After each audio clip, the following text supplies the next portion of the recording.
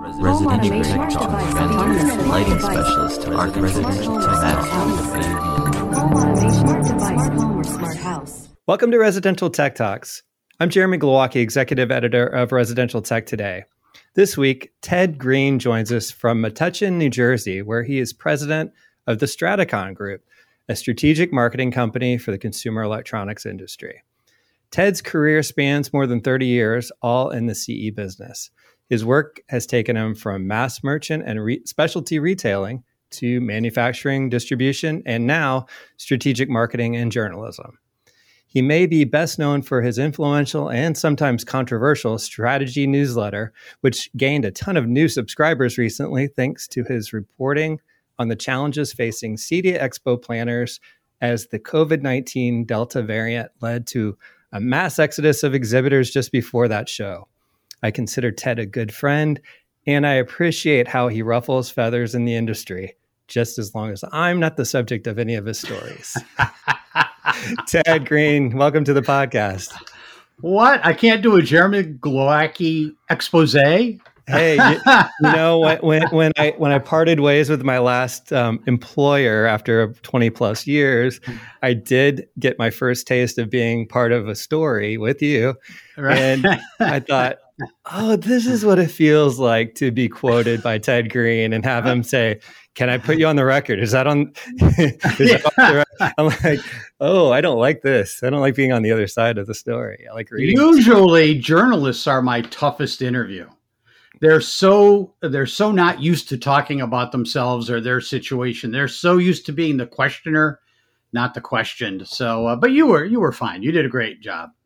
Hey, well, thank you. And it was interesting to go from, hey, we're going to have the most candid conversations off the record, behind the scenes, gossiping about people we do and don't like, and stories that just kind of get us annoyed, and everything's just between friends. And then all of a sudden, wait, you're quoting me on something. So anyway, hey, you and I were on the same press call yesterday with a company called Russ Sound. We were indeed. Audio company. Yeah.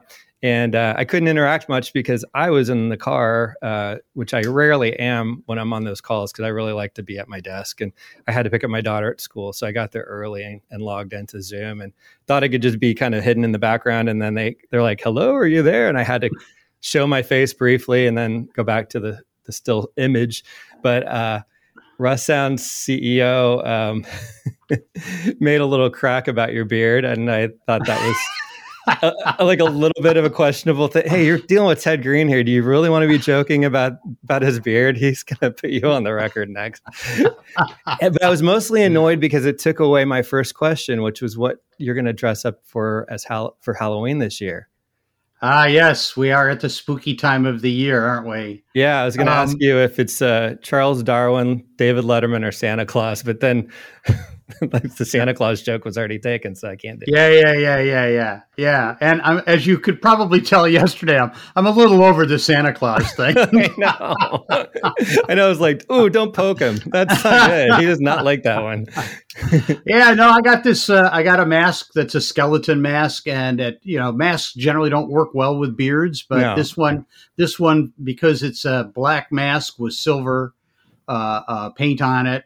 And my beard, actually, I know to a lot of people looks white. It's actually a silver beard. It actually looks kind of freaky that there's like the skeleton's got a beard. So it's kind of interesting. We'll see. I don't know how many kids we're going to get, because here in New York, New Jersey, we're supposed to have a washout weekend. I mean, Friday, Saturday, and Sunday.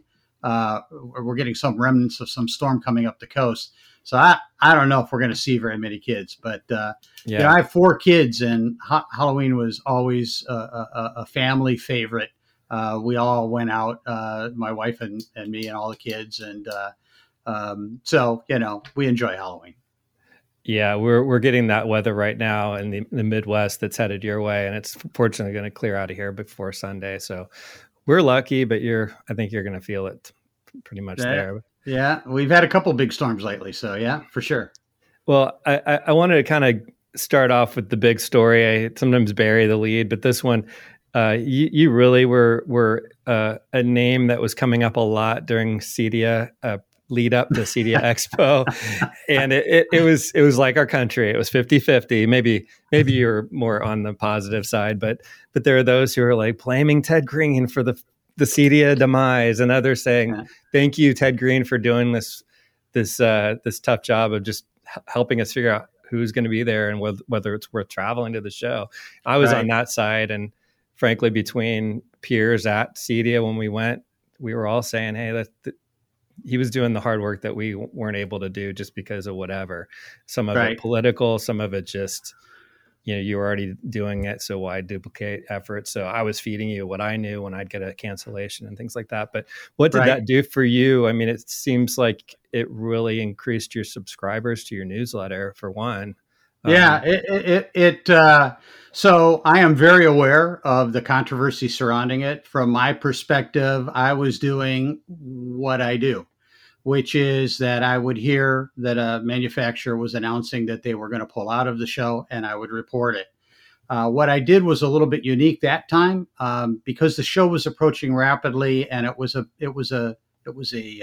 always a big event, but it was made even bigger because of the controversy swirling around the rise of COVID and whether exhibitors were going to continue to exhibit or whether they were going to pull out. So I actually started going to daily postings, and actually I posted in real time from morning till night. Anytime I'd drop whatever I was doing, and I would change. I had both a listing, and then I also had a map, and I would list them on the list and then indicate with a red X on there the map of the exhibit floor, the booth that was just pulled out. And I also started doing daily newsletters. I usually do a once a week newsletter. I went to doing daily newsletters because there was quite a bit of thirst for this. And you're right. I mean, it's a very polarized country right now. I was not attempting to be judgmental in any way, shape, or manner. I was really just trying to report the news. When I called up a company to find out if they were planning on going ahead with their exhibiting or whether they were going to pull out, it didn't matter to me what their answer was. If it was, we're staying in, we're gung ho, and I certainly ran into those. Great. I didn't put them on that list. They were on the list of exhibitors. If they said, no, we've made the tough decision and decided to pull out, then I would put them on the list. So it really didn't matter to me, but, there was some controversy surrounding it. I got everything from literally somebody telling me I killed the show. I don't think I have that much power, but but at the same time, I was getting emails and phone calls of people that said, God bless independent journalism, that they were hungry for this news. They were having trouble finding this information. They were hearing rumors. They wanted fact. I tried to double check every listing. In fact, I didn't list it unless I was able to double check it. And it got easier as it went on because eventually the exhibitors themselves would contact me and say, I want to let you know that we've decided we're going to pull out. Made it a little bit easier. Yeah. I would say at the end of the day, it probably ended up, you said 50-50. I want to say it was probably more, maybe not 2-1, but more favorable to having this coverage. And even if you look on my website and you look on the comments, there was a person who posted on there that we decided to go ahead and exhibit, but we just wanted you to know we appreciated your coverage because it helped us, like manage expectations. Exactly. We knew what to expect when we got there based on this coverage. So we appreciate that. So it did a lot for me. As you know, I've been doing this since 2007, my newsletter and my website. And I have a lot of big stories I've covered over the years. This story now, and when I look at my stats, is the biggest story I've ever done. Mm-hmm. And it was the biggest story I'd ever done in 2.5 weeks. I've got stories that continue to draw, as you know, right? Electronic journalism, right? We talk about the long tail. We talk about how we post something and people will read that for weeks, months, and maybe even years down the road, doing searches on various brands, for example, and reading our story. So I've got stories that have been out there soaking for years and have pulled big numbers. And this just blew by them all in 2.5 weeks. So it was great in that regard. It also has brought me, as you mentioned in your great introduction, by the way, I appreciate that. I have two parts of my company. I have a marketing company that assists largely small and medium-sized businesses in strategic marketing. And then I have what I call my publishing division, which is strategy.com newsletter, and then a once a week a strategy.com website, and then a once a week a newsletter. It has brought me, I'm in the process right now of finalizing 2 new sponsors, and I am in discussions right now with 3 new clients. So it brought a lot of attention to what I was doing. In my mind, I was trying to be fair and independent and just simply report the news. I know that some people interpreted that as me being critical. I think that was just the way they were reading it. I don't think that was the way it was written. To me, the news was this brand has decided to pull out. If another brand didn't, that was fine too. So, it was a huge story. Well, I think that you typically have an approach which is more like digging for some underlying truth that others maybe aren't exploring, or that could be seen as controversial or whatever it is. But this time, that was about as straightforward of a story that I think I've read of yours, other than just reporting on a new product that we all report on, and there's really nothing to dig into. But right.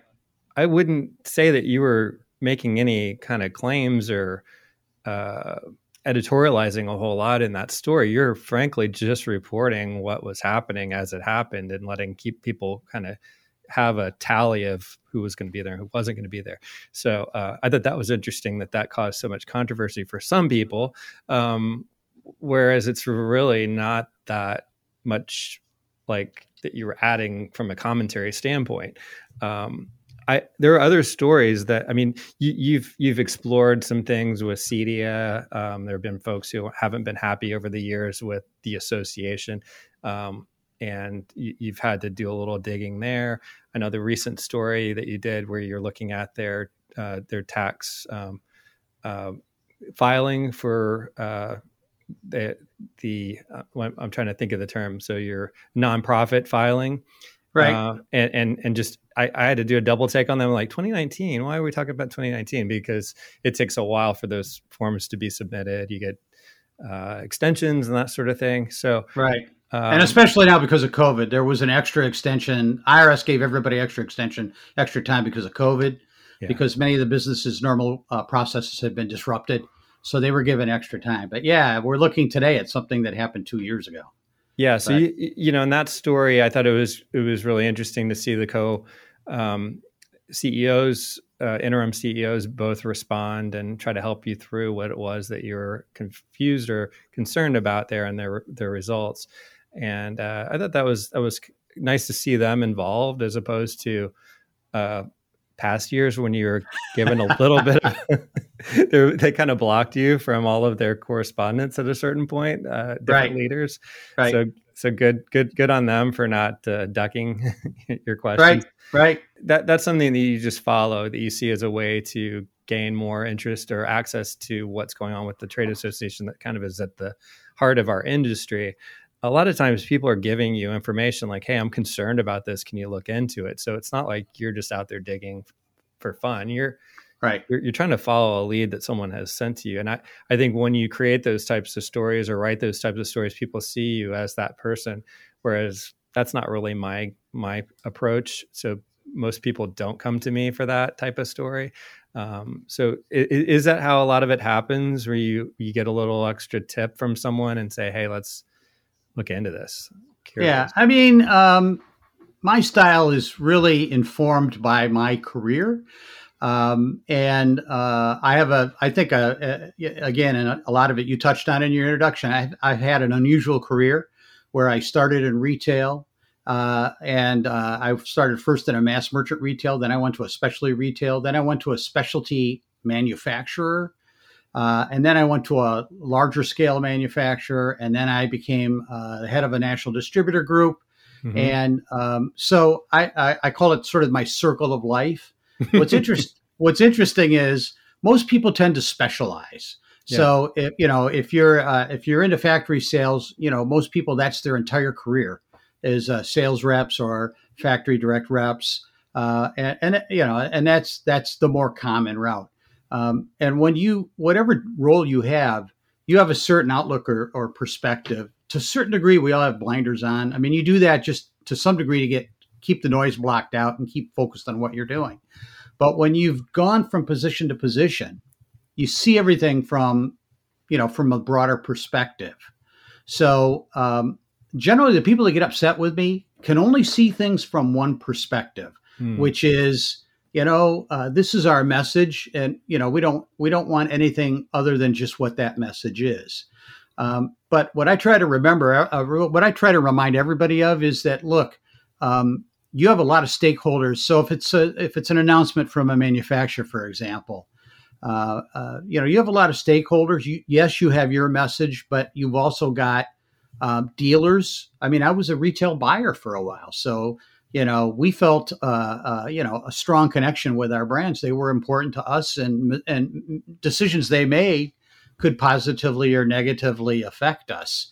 And very often when they craft their messages or they make their decisions, they can often forget about these other stakeholders, whether it's their dealers, whether it's their salespeople, whether it's their marketing team, whether it's their operations. Because I've had that whole circle of life experience, it's easier for me to see that. And my personal philosophy is, none of us are gods. We're all men. We all have our strengths. We all have our weaknesses. Strategy and Straticon, we're not perfect. I mean, if you'd like to hear all the things we do wrong, I hope you have a long time, because it's been a long career. I've done a lot of wrong things. My theory is, and some of this comes from, for 14 years, I worked for a Japanese company, and they have this really interesting philosophy of everything in balance. And so my philosophy is, if I completely reveal myself, my strengths and my weaknesses, and then let you make a choice, if I've done well, my strengths will speak to you and more than my weaknesses. And I think that's true of manufacturers. Let's tell them everything and let's let them make their own decision. Let me just give you one quick example. Okay. There was a story. I'm going back several years now, and a couple of owners ago, I got a call from somebody who said, they just had mass layoffs, right, at Boston Acoustics. Okay. And this is when they were part of another organization that they're no longer a part of. And that's not even really an important part of the story. Now, that person wanted me to do a hit job on Boston Acoustics, and he was angry. He was one of the ones obviously let go. I called the company that owns Boston Acoustics and spoke to them and said, what can you tell me about this? And so they, this is actually a long story, but I'm going to give you the truncated version. Basically, they explained it was they had acquired the company. There were some redundancies with, and et cetera, et cetera. It was a management decision. So I wrote the story, and in the story, I included really both perspectives. There was a layoff. They didn't announce it. That was a little opaque. I would have preferred they be a little more transparent and explain why they had to do this, and maybe talk about the packages and what they were doing, helping relocate some of their employees or whatever. For whatever reason, they didn't want to do that. But I wrote the story and I explained both sides, right? And I knew I got it right because both sides were angry with me. The employee wanted me to roast them. I didn't roast them. But at the same time, they weren't happy I wrote this story. But I got their message out about how this was a business decision commonly made when one company acquires another. There's redundancies that need to be eliminated and costs that need to be controlled. And that, to me, is sort of my perspective. I write a lot about the business side of the business because I'm a businessman and I've been in business for a long time. And actually, 30 years, I think you probably got that from my website. I need to change that. It's actually probably closer to 40, but I'll go with 30. I like that. And I like to write about the business side of the business. So much of our industry is these kind of cozy arrangements where, you wash my back, I'll wash yours. And what the messaging that's put out there is not always the whole truth. Okay. And so what I like to do is, I've had people say to me, you should support the industry. You should be more rah-rah and support the industry. And, and I think you and I talked about this. I don't really view my role as supporting the industry. I view my role as supporting my readers. I talk to my readers almost every day, sometimes all day long. And I think I have a pretty good feel for, what it is they're looking for. And in most cases, really all they want is the truth. No matter how, angry somebody's with me about a story I've written, they can never say that, I made it up, or it's a lie, or it's untruthful. I don't publish any point that I haven't independently verified from multiple sources. So you may not have wanted it out there, but it's not untruthful. It's a truthful situation. And so, this has been, really my commitment to my readers. And I also think that, the example I think I gave you was another former editor who had criticized my position on 3D televisions. I felt it was a gimmick. I didn't think it was the right thing to do. And the comment that they gave to me was, look, you've got to support this industry. This is part of what we have to do in media, is we have to support the industry. I think we're much better as an industry if we deal with reality than if we try to all subscribe to a mutual fiction that we then try to foist on the customer. So I would rather deal with the reality of all of our developments and try to work collectively together for everybody to improve, for the industry to improve. I guess in my way, that's how I'm trying to support the industry. But mainly, I just want to give my readers more facts, more details, maybe a little bit of perspective. Sometimes, for example, when I do some of my reporting on public companies that have released, let's say, a quarterly report, and I've come to recognize some of the tactics they use to sort of smother bad news and trumpet great news. And, I try to unpack that so that, you may still have a good feeling about that company. Again, none of this is, sometimes people will say to me, what do you have against Emerald Exposition? I don't have anything against Emerald Exposition. Or in the past, people would say, what have you got against Cedia? I have nothing against Cedia. I'm a big supporter. I don't have a horse in that race. It's not like there's some other association I want to promote, but I'm a big believer in truth, and I'm a big believer in transparency, and I'm a big supporter of that. And so, I try to bring that to the conversation. And so that's sort of an approach that is informed from my background. Absolutely. That's the approach I've always taken in mind. Ted Green and I will continue our conversation after the break. Do you want superior smart home automation at a great value? Shelly Wi-Fi relays by Alterco Robotics cover DC to line voltage, allowing you to control lights, outlets, appliances, garage doors, pumps, and much more.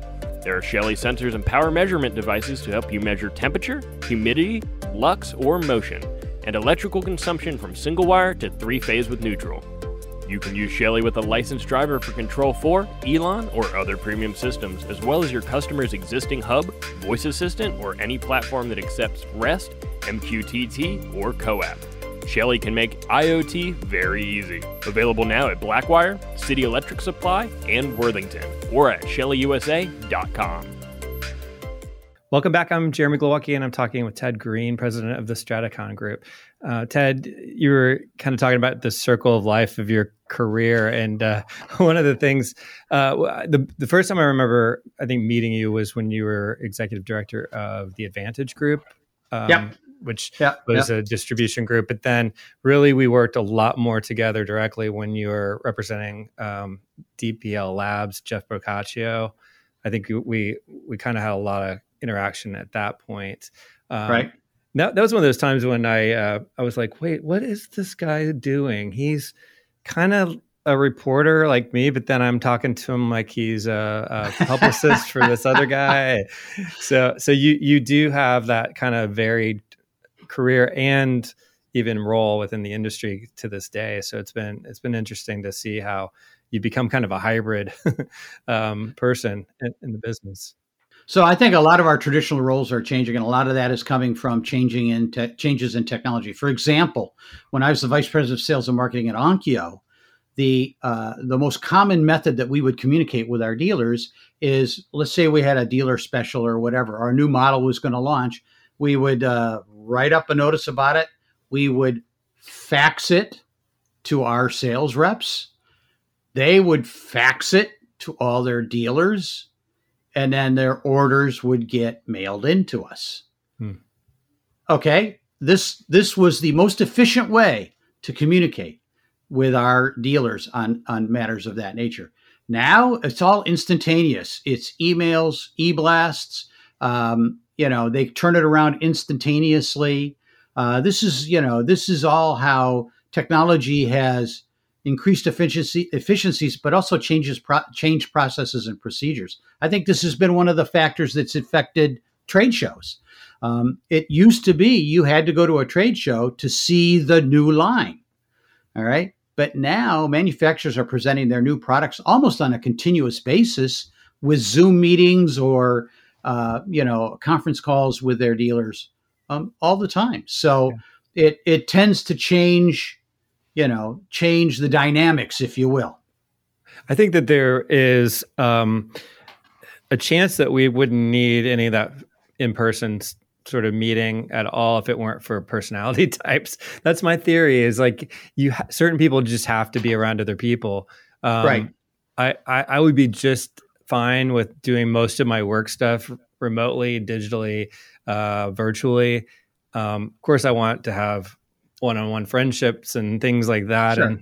But people just have to get out and be around people at these events. And I find them exhausting. You get a lot out of them, but you can also just get drained by them. The InfoComm show is going on right now, and I was just so happy to see other people there and not have to be there myself. So, so what is it that when you're just focused on the Straticon group and the strategic marketing part of what you do, let's say you sign a new client, and I'm assuming you'd work with manufacturers mostly these days, or does it vary in different roles in the industry? Yeah, it varies quite a bit. Predominantly, I guess if you looked at the totality of all the clients I've had over the years, and I started the Straticon group back in 1999, so I've had lots of clients over the years. Mostly, I would say manufacturers, but I've also done distributors, and I've done a couple of integrators. And so I've worked in different roles over the years. And what do you do with them? What does strategic marketing involve? It's a great question. And the answer is it's because I focus on small to medium-sized businesses, and because we're in the technology industry, I basically interview them to determine what are their most critical needs for marketing. Most of the people in our industry really don't have a marketing background. They usually have a technology background. They're either engineers or they're technology enthusiasts. Some of them have some more operational backgrounds, but they don't really have marketing background. They don't really understand marketing. And so what I try to do is I try to interview them. And as I put it, Straticon is a programmable organization. So, we have connections to either directly or through partnerships, provide any form of, whether it's social media or whether it's traditional print advertising or whether it's online digital media, whatever they need. Step one is to determine just what is their priority, what are their goals. And the other thing that Straticon brings, the reason I started Straticon, which is another whole story in and of itself.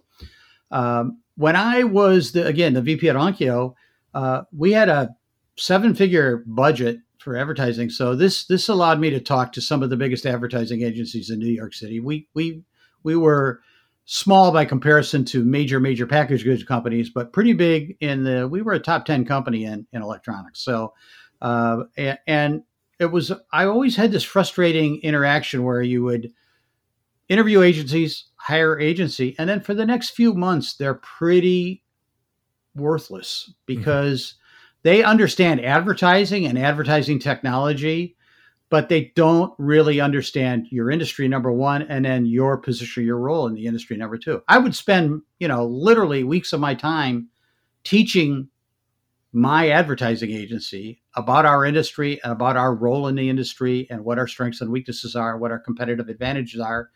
And before they could produce idea number one. So that was frustrating for me. And when I decided to go out on my own, I wanted to flip the script, and I wanted to be able to go to somebody and say, look, I completely get this industry.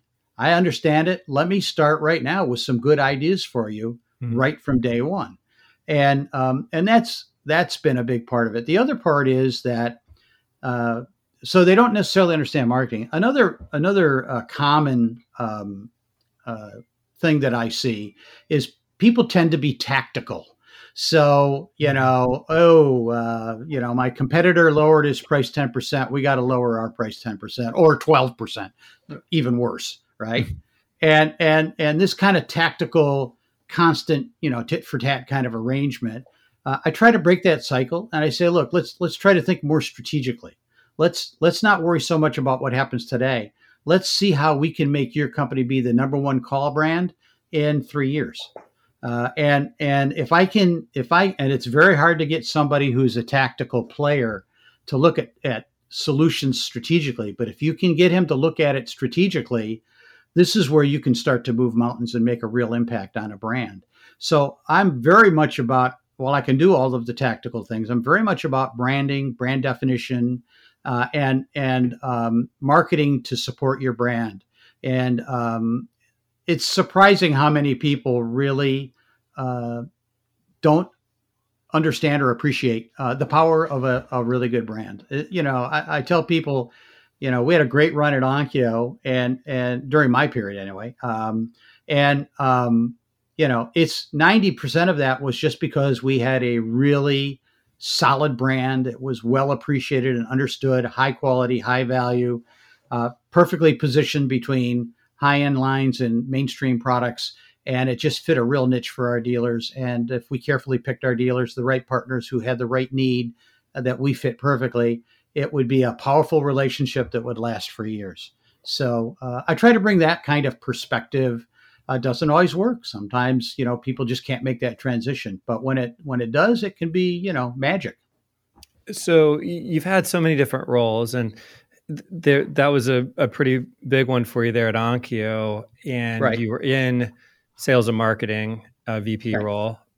What brought you to that level of role? You didn't study marketing in school. I see you got your degree in telecommunications, right. Basically broadcasting, right? That's what I got at yes. University of Georgia. You went to Michigan State. So right. Communications degree, journalism degree. How did you get involved in technology? Was it kind of just because of that touching on broadcast stuff, or what led you into this consumer electronics business to begin with?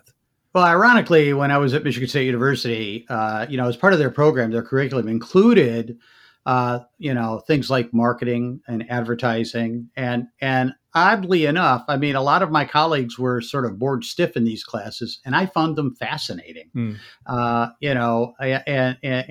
And not just what the ad was, but what the thinking was behind it, what the strategy was, what was the, at that time, and I'm really dating myself, but the Scott Paper Company was almost out of business. And then they did this series of commercials called Don't Squeeze the Charmin. Yeah. For Charmin toilet paper. And it just completely turned, I hated those ads, but, they worked, because when you were staring at at an aisle in a grocery store of about, 20 different brands of toilet paper, none of them stuck out in your brain except for Charmin because of those commercials. Mm-hmm. So I love that kind of stuff. And, after college, I was a professional musician for a few years. I loved music too. And I studied electronics in high school. So, our industry for somebody like me was the perfect solution, right? My love of electronics, my love of music, and then I'd gotten training for general business and also marketing, and I love that too. I love the business side of that too. So after I left, after I got tired of being on the road, a lot of stories there too. Sure. That could be a podcast unto itself. But after I left being on the road, I'd met my girlfriend, who is now my wife, and had to get a job. So I got a job working selling stereos for a mass merchant, and I suddenly realized this was my element. So long story short, then when I left there, I went to a specialty AV specialist. Audio specialist at that time, and they had even better gear, and I realized how much I loved that. And then it was just my love of the industry, and then I advanced from there to a specialty manufacturer in sales. Okay, I'd been in retail sales, so I was in, and that was an education too. It's part of that whole circle of life thing, right? When you're a dealer, you hang out with other dealers, and you all talk, and you talk about how you don't understand manufacturers, all the dumb things they do, and the reps are a waste of your time, and they make all this money at your expense, and blah blah blah blah. Well, then you become a manufacturer, and you hang out with all your manufacturer buddies. And they're all going, God, these dealers are just so stupid, and blah, blah, and I suddenly realized, everybody's wrong. I mean, either everybody's right or everybody's wrong, right? I mean, it's all the perspective that you had. So by having the career like that, I was able to take the blinders off, see, I think a little more, I call it sort of 3D, three-dimensional thinking, and seeing how the influences for each of these elements. And that really guided me when I was at Onkyo developing, for example, dealer programs or looking at product development, very strong outreach. When I joined Onkyo back in 1985, they had one product development meeting a year. When I left, I had that completely turned around. We had an embedded product development person in our, each of the major locations. So in Germany and in Japan, obviously, and in the US, and we were having weekly meetings, all designed to try to stay closer to the market, understand the customer, develop products that, really meet their needs and really light their fire. And so when I joined Onkyo, ADCOM, I grew up in Michigan. ADCOM was in East Brunswick, New Jersey back then. They hired me, moved me to New Jersey, and then they made me their West Coast regional. Okay, so makes sense. Yeah, makes total sense, doesn't it? Yeah. So you learn how to adapt and adopt, and obviously a lot of road trips and a lot of long hours. When everybody was going home at 5 o'clock, my day was really just in the heart of its day. Then I went to Onkyo, and they brought me in as Eastern Regional. And I just, got advanced there, did a, pretty good job there. And then I got advanced to national sales manager there, then vice president of sales, then vice president of sales and marketing. Then I was put on the board of directors for Onkyo US. And then I was put on an advisory board for Onkyo Japan. And I just ate all this up. This was just great. I learned so much, and it just, broadened my mind. And that's, that's just what I love. Well, you and I have known each other for a long time now, and I never put it together at how diverse your career has been and how that has informed who you are. And I don't know if I know anyone who's had as diverse of a career in the CE business. There are lots of incestuous types of scenarios where people don't leave. They just keep finding new places to go in this industry. But usually, like you said, it's within a category, like a manufacturer role or rep role or dealer role. Right. Yeah. But to have it be so many different layers and add the journalism into that, it's a pretty unique perspective. And I get why you have the angle that you take on things now a lot better. So I appreciate that insight. Yeah. I mean, that as you can see, that informs my writing on strategy. Yeah. Because of that perspective, that holistic perspective. So, yeah. Well, Ted, thanks for the extra insight and for taking the time out to chat today. Hey, my pleasure. Thanks for having me. This is so much fun. You know, we could go on for hours if we really wanted to. We really could. We really could. We'll do the rock and roll career, the music career later. We'll do that. Oh boy, yeah. Some of those stories probably aren't for public maybe not consumption. Maybe not recorded, yes. Exactly. Well, thanks again. And Ted Green is president of the Straticon Group, and you can subscribe to the Strategy newsletter at strategy.com, and that's got a hyphen in the middle after the strata part. So strata-gee.com.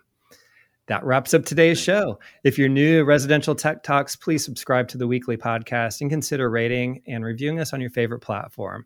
Also, check out all the latest residential tech news at the magazine's website, restechtoday.com, where you can also subscribe to the bi-monthly print and digital magazine and to our Tuesday and Friday email newsletters. Until next time, please stay safe, stay inspired, and let us know if you have a great story to tell. Residential Tech Talk, lighting specialist to Arc Residential Tech. Home automation, smart device, home or smart house.